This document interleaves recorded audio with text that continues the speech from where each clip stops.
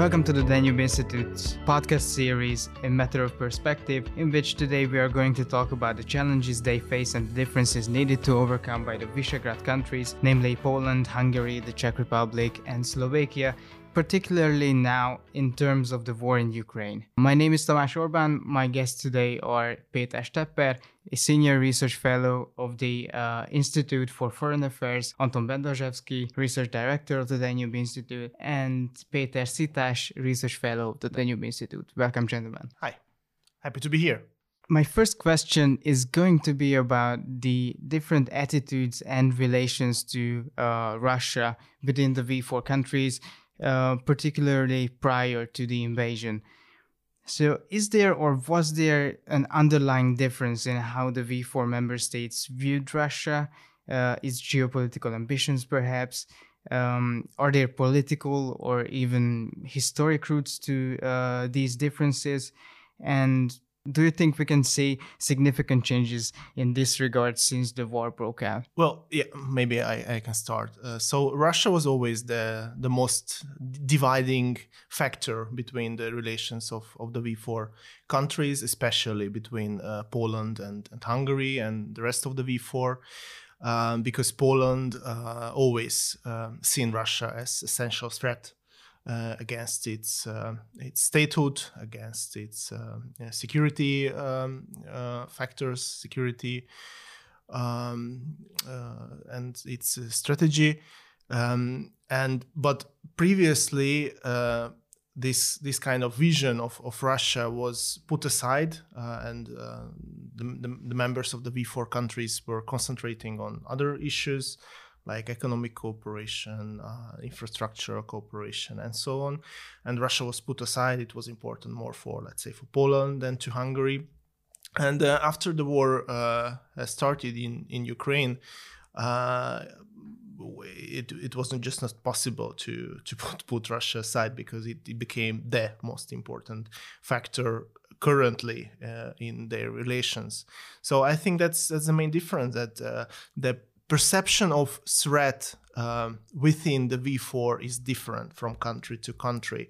And on one scale of this threat perception is Poland, which always perceived Russia as the biggest threat for it. And maybe Hungary is on the other end, which is not directly neighboring Russia, which didn't have such traumatic historic experience, or at least the traumatic experience was for only a few decades, and not like in case of Poland, which was part of Russia for several centuries.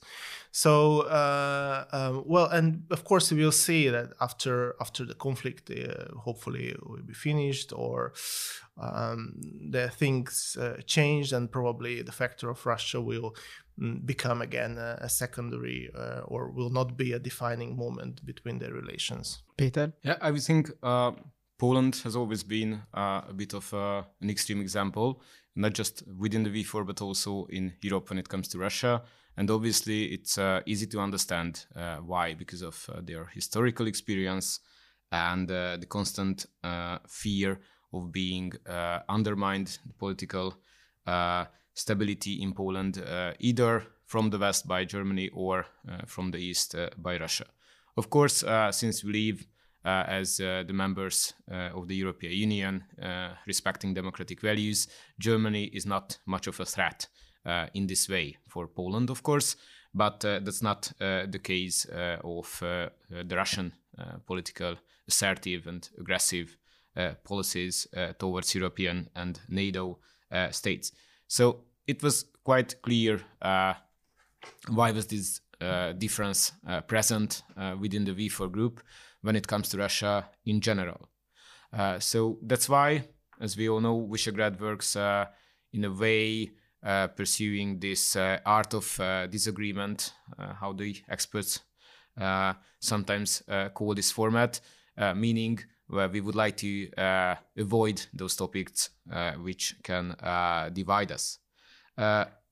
However, I would say in particular cases, Russia was well on the agenda of Visegrad. So if you can recall, a few years back, we discussed the common standpoint on the Nord Stream 2, and because of the Polish diplomatic efforts to oppose the project, all the other countries, including Hungary, was ready to support them. So in this way, I wouldn't say Russia was totally put aside all the time in that sense. But of course, our security perception is or was different before the war. So for first, I would start with these short comments. Thank you. It seems that there's Hungary on one end and Poland on the other. Maybe not as much as the media would like us to see, as you pointed out. But now turning to Péter Szitás, I know that you were born in Slovakia.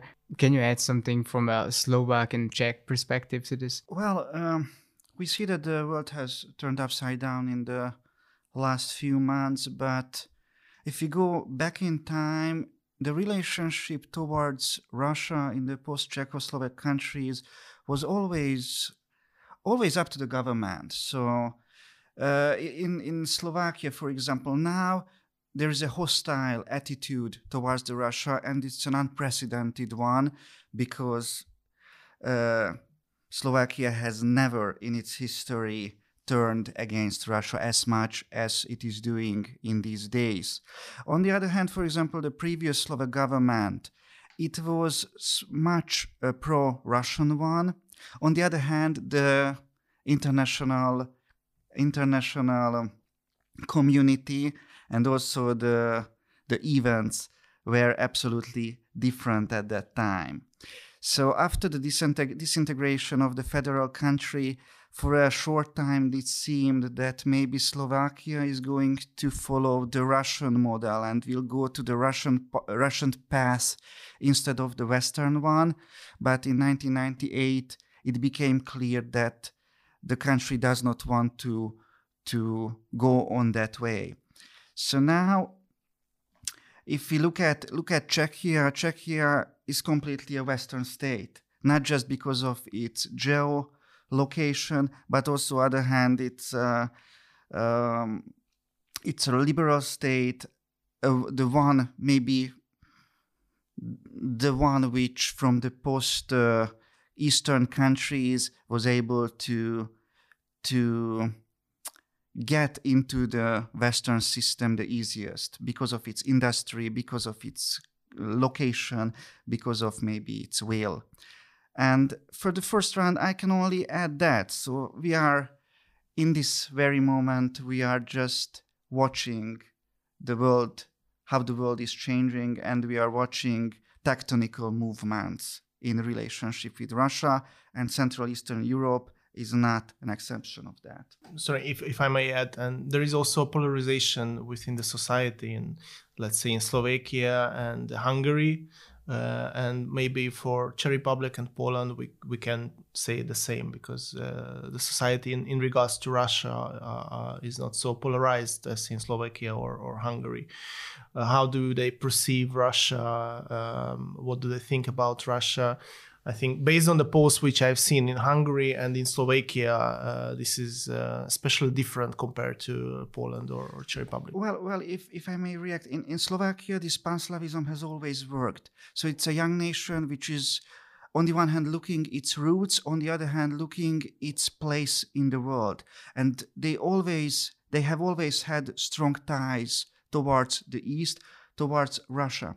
On the other hand, now, there is a constant governmental crisis in Slovakia. We have a liberal government, a liberal president. On the other hand, the support is, it seems that it's lacking. So it wouldn't be a surprise if there will be elections in next year and not in 2 as it usually should have been. So there are also movements inside the country. The inflation is rising. The economy is not as good as it used to be, just if you look back 5-6 years. So yes, I can agree with you. And also it's a public relations question that a country with 49,000 square kilometers without oil, without gas, how does Slovakia wants to sanction Russia, on which it depends? Okay, thank you. Well, that's actually touched upon my next question,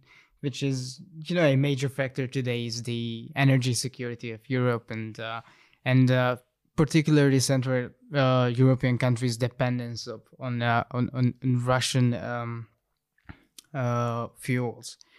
So, what are the primary differences between the V4 members' energy sources and their methods of procurement? How does that influence their behaviors? And why do some members seem to easily stand behind the ideas of oil and gas embargoes, while others, like Hungary, strictly oppose them? Yes, well, there is also, again, the same division between Poland and probably the rest of the V4. I think we didn't see such strong stance from Czech Republic or Slovakia, but I think in this regard they are on the side of Hungary in terms that they really need Russian gas and Russian oil. And the big difference is also geographic. Czech Republic, Slovakia, Hungary are landlocked countries. We don't have ports. We don't have let's say proper alternatives for getting gas or oil from other sources. For Poland, it's much easier, and because of their position towards Russia, they were preparing for getting alternative sources. They were in the last 10 years they were building LNG terminals all across their shore. So they were ready to separate from this old Soviet network of energy resources. While for let's say for Hungary, in the last 20 years there were different plans. How could we diversify our flow of oil or gas? But most of these plans in the end were not working. South Stream, Nabucco was killed both by European Parliament and Russia. So most of these alternative routes were not working, and of course it was not a mistake of Hungary, because we were just part of the plans, but the plans were not ours.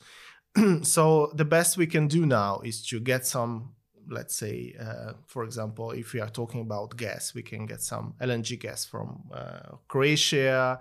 Maybe we can get some gas coming from Azerbaijan. So part by part, we can get something, but it's not enough to completely replace Russian sources. For Czechia, for Czech Republic, it's the situation. It's a bit better because they are more connected to German network. For them, they can hope that probably Germany may help them. So the division is basically based on geography, landlocked countries versus landlocked countries, and preparedness. Because it's not possible to change from one moment to another the supplies of energy.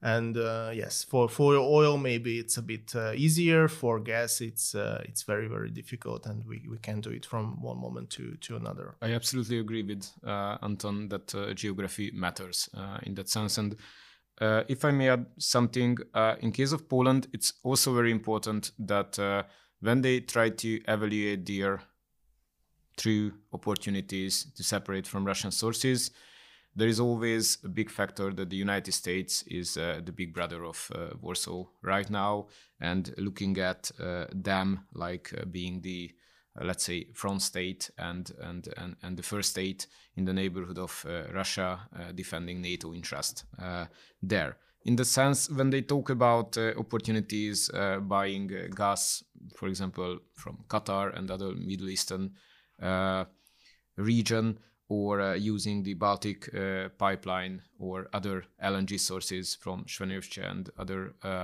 ports in Poland, they can realistically hope that even if something diplomatic problems arose from time to time, it can happen. Of course, if you do business with Middle Eastern countries, it can happen that they think otherwise. or some unexpected changes will happen from the business perspective. But in their case, they are a relatively bigger country. They have the support of the United States, and they, I think, realistically can hope their plan is something which is capable of working in the long run. So there are clear signs. They cancelled or not prolonged the existing contract with Gazprom, which is a clear sign of their intentions. Of course, the other three countries try to do everything in their possession to follow this very hard, rocky, but more or less viable road to separate from Russia. But in reality, they have much less opportunities. For example, the Czechs try to have some capacities from the Netherlands LNG ports, but the figures are not published yet, and it's not a coincidence. So they are talking about big opportunities, but in reality, it's most probably a small or at least a mid-size help from when it comes to LNG. And not to mention the problem of the European race for all the LNG sources. So LNG is not something which is we have in a vast amount of indefinite quantity all around the world. So we have a limited number of sources, Australia, Canada, the United States, but not to mention it's very expensive because it's far from Europe, but also the capacities are have their own limits. So there will be a race for those sources, and I'm not sure if all the V4 countries are prepared for acquiring the necessary amount of gas. And it's only the gas proportion, but there is also a problem with electricity, heating, and it's quite disturbing when we read the news and seeing, okay, the Slovak government is talking about supporting small households to buy heat pumps and do the thermal isolation of the houses in hopes of having a relatively bearable winter time. So it's crazy, to be honest, because we are not talking about a high-tech country like Singapore or Hong Kong or whatever. We are talking about a Central European country which has a very huge problem with poverty and basic social network, and not just Slovakia, but also here in Hungary. We cannot expect the rural population and the large extent of the population to use those high-tech geothermic heating options instead of cheap gas. So I think we have this problem of having a wrong narrative and dreaming about the possibilities. And when the reality comes along, it will be a huge difference within the group how to handle it. I totally agree. And I can just add that, for example, the Slovak government have published a leaflet on its website about how to cook with less gas. So can you imagine that those people, especially the pensioners, the elderly people, whom it really matters how much they are paying, are going to look at the website and start to cook using half of the gas which they have done all of their life, including the socialist times. And also, we all know that international relations is not an exact science, literally, definitely not. But it's so weird to see that leaders of countries, for example, Slovakia, are making such illogical steps, which are hard to define, and it's always difficult to say and to put it into words what the national interest is. On the other hand, sanctioning Russia, cutting the oil lines, cutting the gas lines cannot be an interest of Slovakia because we are talking about a country which has just started to catch up with the West. The inflation is around 8%, but it can be even more. So people are going to have problems on a daily basis, and the government doesn't give them solutions for these problems. And that's why I can just repeat myself that there's a governmental crisis, the opposition is trying to get back, and they are pushing it really hard. And it's also interesting that the leader of the Slovakian opposition, the former Prime Minister Robert Fico, are making the same quotes as Viktor Orbán, the Hungarian Prime Minister, is making. And he clearly, on a daily basis, on his press conferences, repeating the words of Orbán and saying how he would have vetoed, for example, the sanctions if he had been the prime minister of the country. So there are tectonic movements inside the country, and I don't think that this formation will end its mandate on time. Sorry, if I may add that, yes, it's important to note that within European Union, each and every country has different dependency on Russian oil and gas, and therefore it's quite problematic to put the same in one basket. And then, of course, we have to maintain the unity of the countries when we are talking about their stance towards Russia and how should we react to Russian aggression. But on the other hand, of course, it's not possible to, let's say, it's much easier for the Netherlands or Spain to support the sanctions against Russian oil or Russian gas than to do it for Hungary or for Central European countries, because we are on a much higher level of dependency. And of course, yes, we were talking about previously, oil can be substituted easier. It's more about question of price, if we are willing to pay more for that oil because of logistic costs, added costs. But in terms of gas, it's again different, because it's not question of price. And anyway, the prices of gas are in the sky. But it's also a question of availability, if we get the gas or not. And if we don't get it, then our industry will just stop, and the households will have problems. And of course, so far we were talking about our measures towards Russia, which were done so far. We had 6 sanction packages, but we never talk about what Russia can do to us. And in terms of gas, they can do a lot if they just stop the flows. And now it's easier to talk about it because now it's summer. And let's say if Russia would do it now, we won't feel it immediately. But if this kind of pressure comes from Russia in November, then we will be in a very hard situation. And so there is Germany. So Germany is the engine of Europe. And it seemed that how they were counting with Russia, that they have built 2 pipelines, and they wanted to operate them until the very last moment, these pipelines, because on the one hand, okay, there's the geographical situation, they are in the west, they are not landlocked country. On the other hand, they desperately need those gas, and it may take years to reroute the current lines of gas and to make new contracts.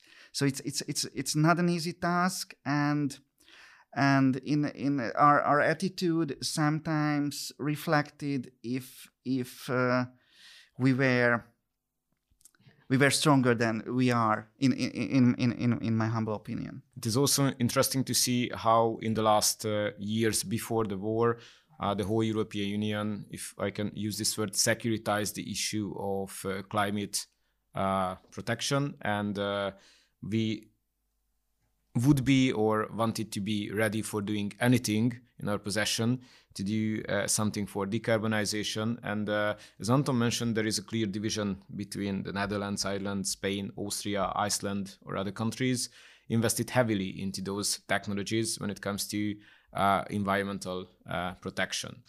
But when it comes to energy security, it seems right after the war, we have a situation when we have done the same with a different topic. We securitized short-term energy supply.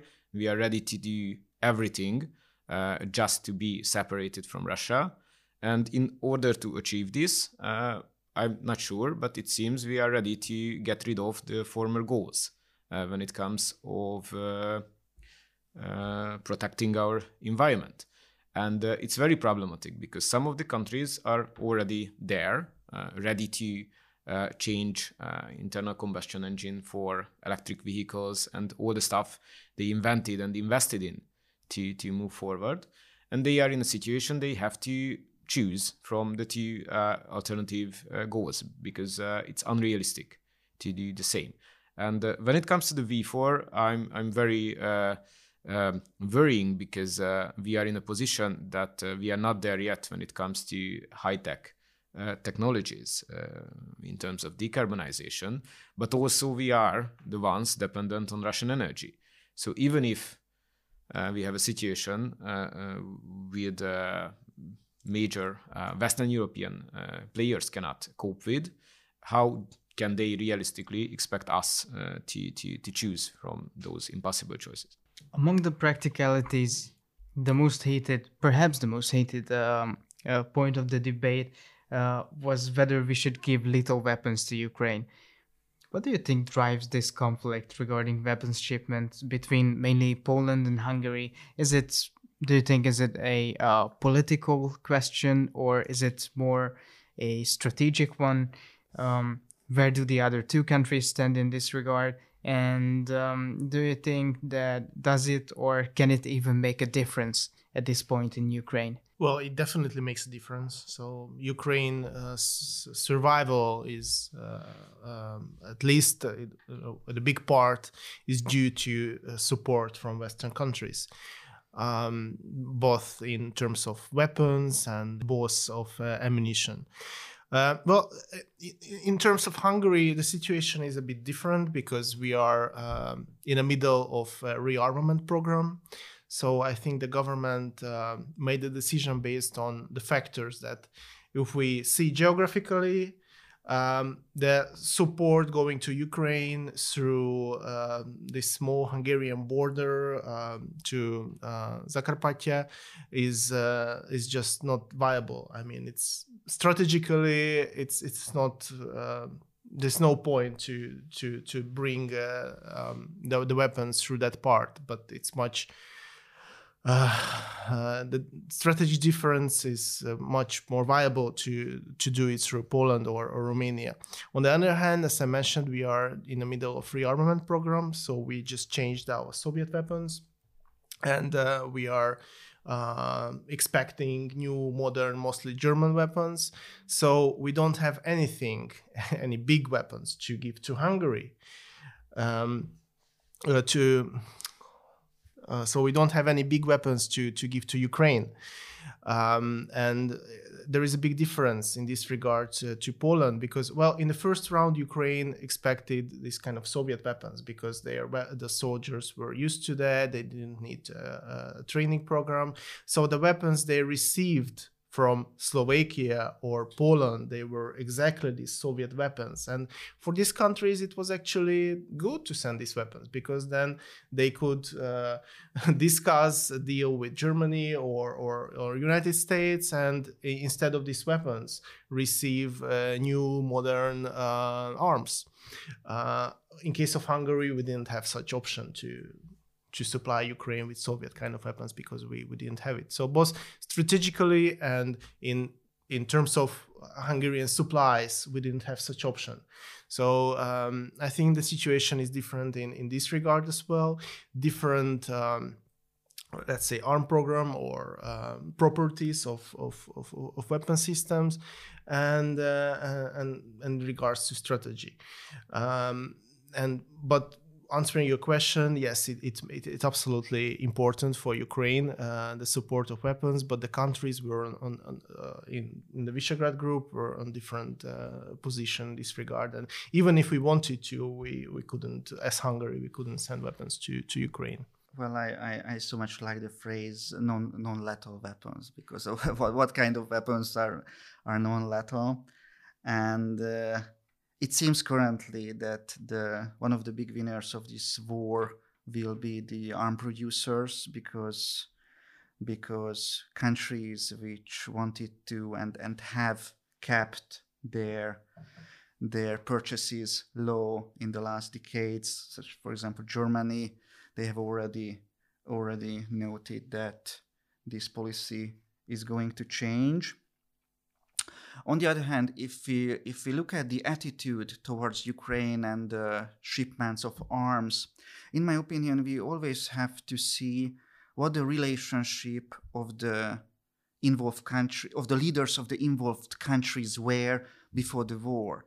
And for example, if you just look at Vladimir Putin and Viktor Orbán, so at the beginning of their careers, there didn't used to be friends.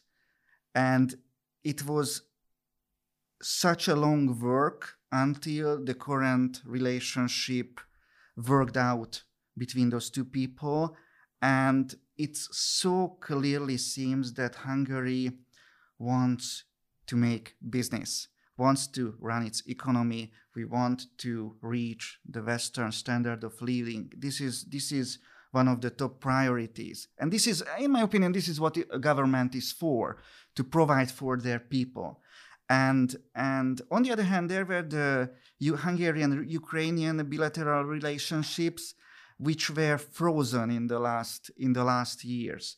So Hungary, as the Prime Minister have told many times, it's not the war of Hungary. We wanted to get out of this, stay out of it as much as it was possible. And also we don't have to neglect the fact that many ethnic Hungarians, 100,000, even more than 100,000 ethnic Hungarians live on the Ukrainian side of the border. So they are under a constant threat, and it's our role, not just from the constitution, but because of the national obligations, to protect those people. And the best way how a country like Hungary may protect those people is to stay out of this conflict.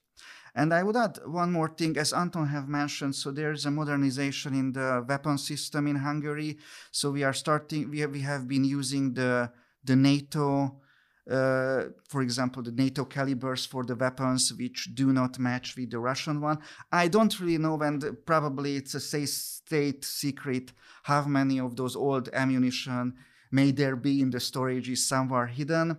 It's a policy which before the elections, it's also not a negligible point that before the elections, it was a clear position of the Prime Minister that we will not send weapons. He also said in an interview that we do not have weapons to be sent.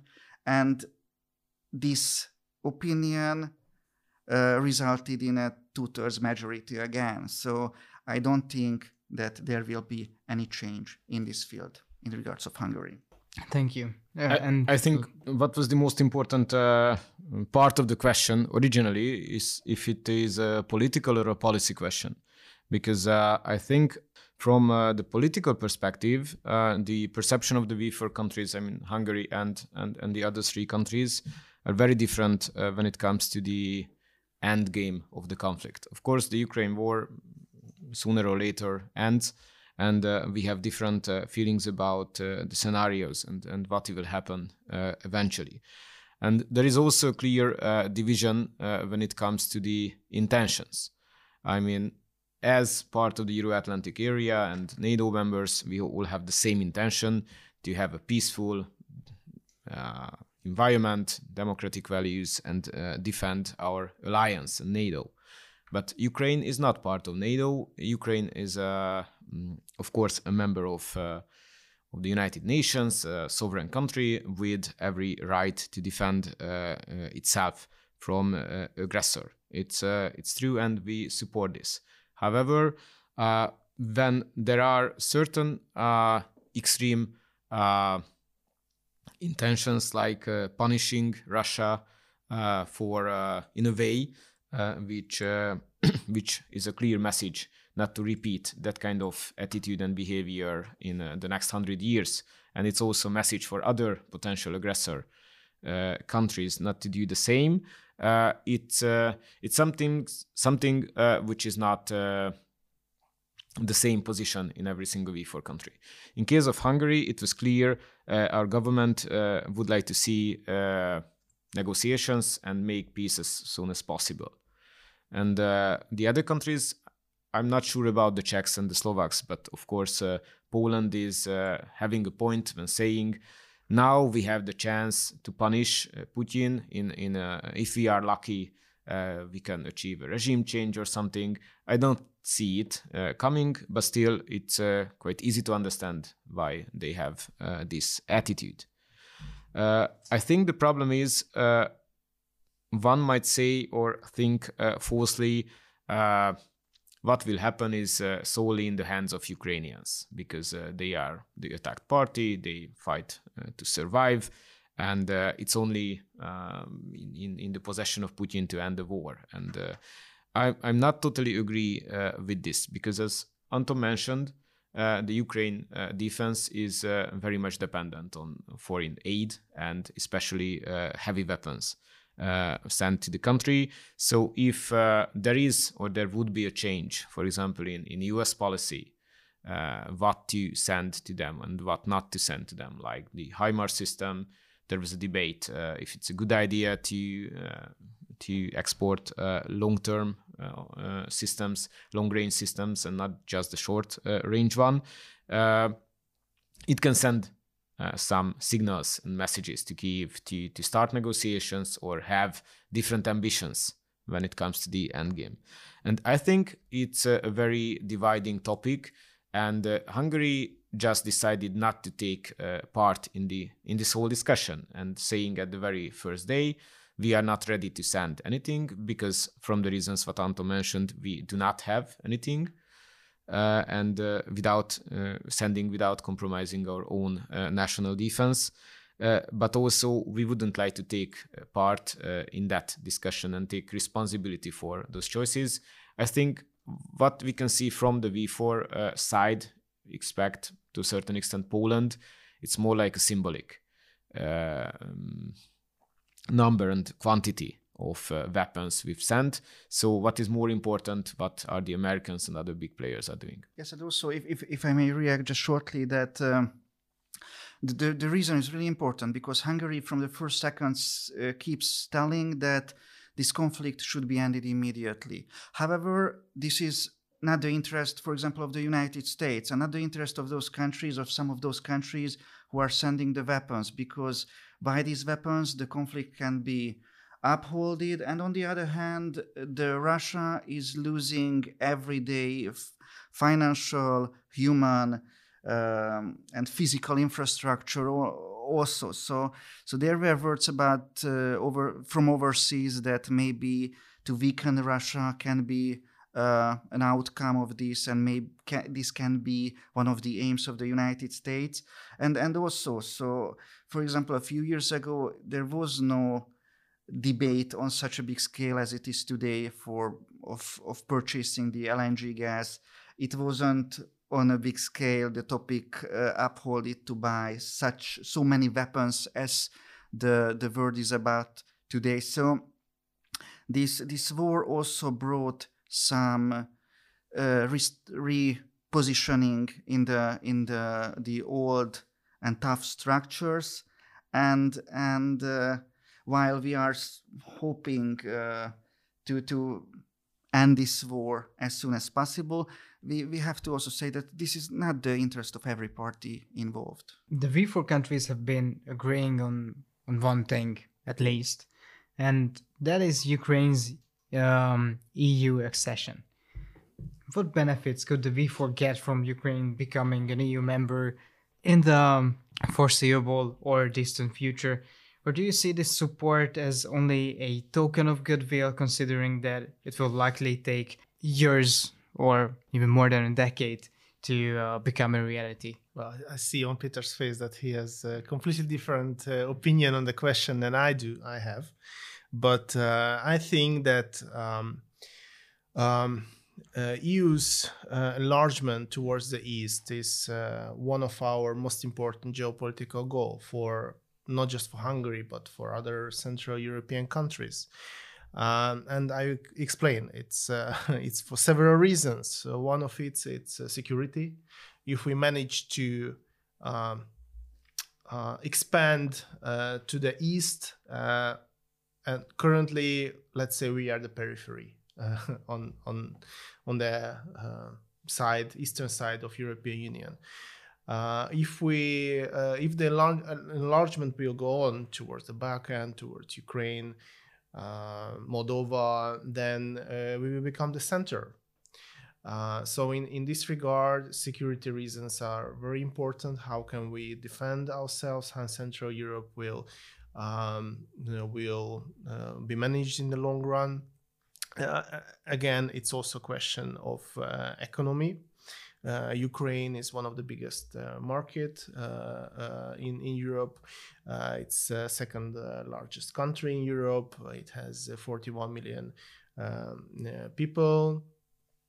Population, so it's a big market. Well, currently it's also the poorest country in Europe based on GDP per capita, so they have to develop a lot in this regard.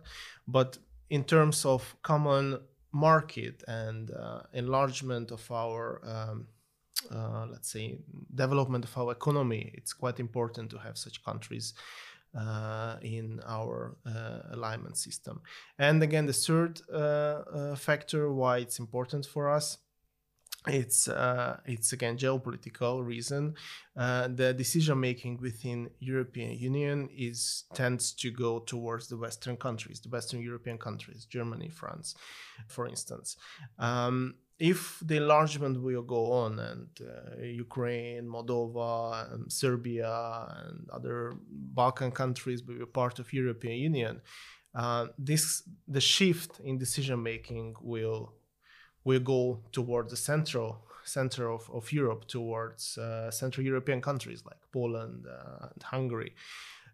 So for us, it's important to balance this kind of decision making within the European Union and to become, let's say, heart of Europe and not the periphery. I absolutely agree with Anton that from this strategic point of view, being on the periphery of Europe is not a good position, and everything which helps to change that, Western Balkan accession and the accession of Ukraine and Moldova, is in the interest of Hungary and hopefully in the interest of other V4 parties.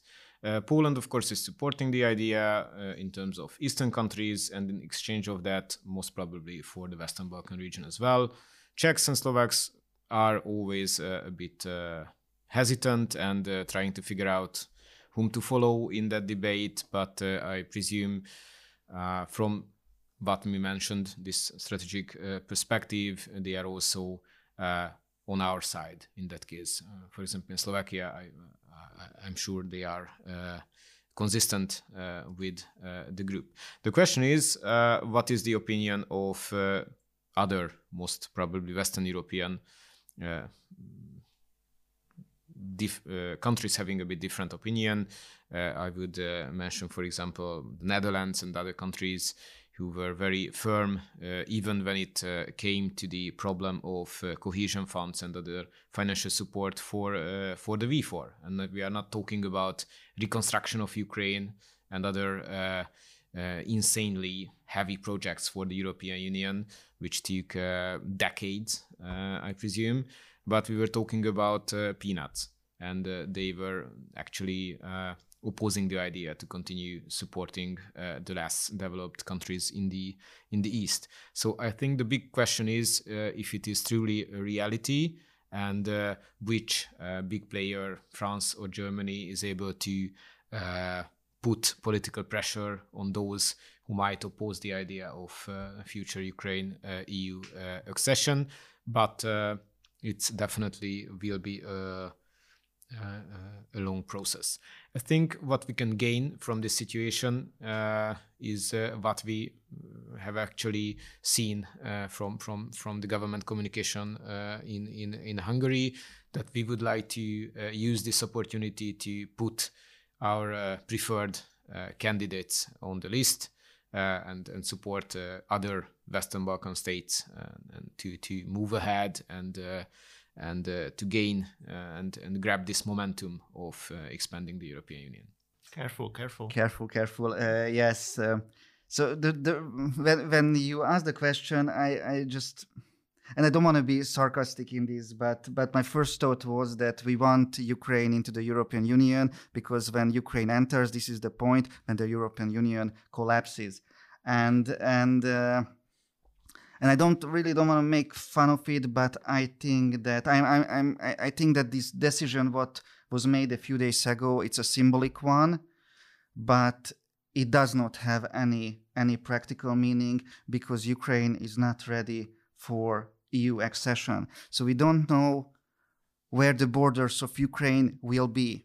So basic question. We are talking about 40 million people, inhabitants. We don't know how many of those people are going to stay in Ukraine, how many of those will move to Western Europe, because the infrastructure they were using, their homes were totally destroyed. On the other hand, it's also not. We shouldn't forget the fact that there were people there were countries who desperately wanted to join to the European Union even for years, and there was a lack of wish from the side of Brussels to make a horizontal growing. What we saw in the last few years is they were trying to deepen the relationship within the Euro countries and trying to centralize the whole union.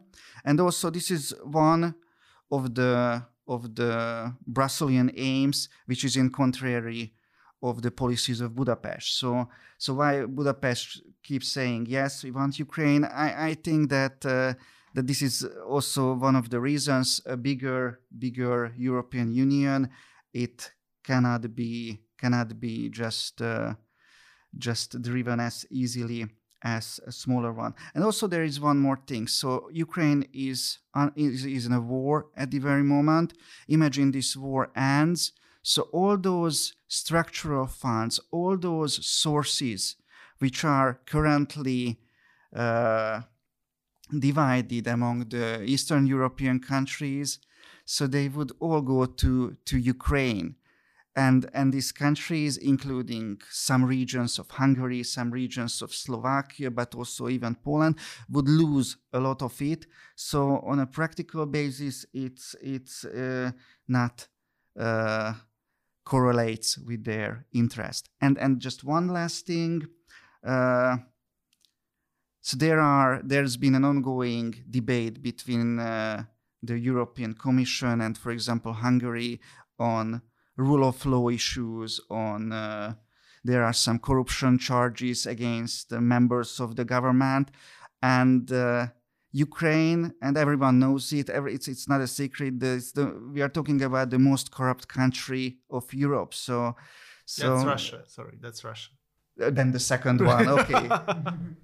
Maybe the difference is that in Russia, the political leadership has oligarchs, and in Ukraine, the oligarchs used to have a political leadership. But this does not change the fact that Russia is not intending to join the European Union. However, Ukraine does, and I think such an accession would completely turn the whole EU policies upside down. Well, thank you. There's one last question, but we're already running out of time, so I would ask you to keep it a bit simple and short, but I think it's still a very important question. So in the past, we could see that the Visegrad countries showed remarkable cohesion when they negotiated their interests and position within the EU against Brussels, and in a certain way, even in Washington.